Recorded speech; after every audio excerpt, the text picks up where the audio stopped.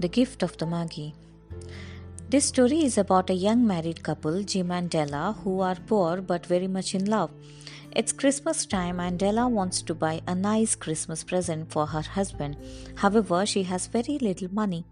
One of Della's prized possessions was her beautiful cascading hair, but because she did not have enough money saved for Jim's Christmas present, she cuts and sells her hair for $20 and buys the perfect gift for Jim.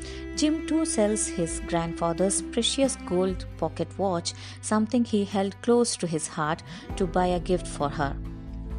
On returning home, Jim is dumbstruck on finding the new haircut of Della. Della buys a watch chain for Jim's favorite pocket watch, and he buys precious hair combs for her long hair. On receiving the gifts, they realize they are no longer useful for them. They had both sold their prized possessions to make the other happy, which shows their love for each other. This story is about the personal sacrifices that people make for their loved ones.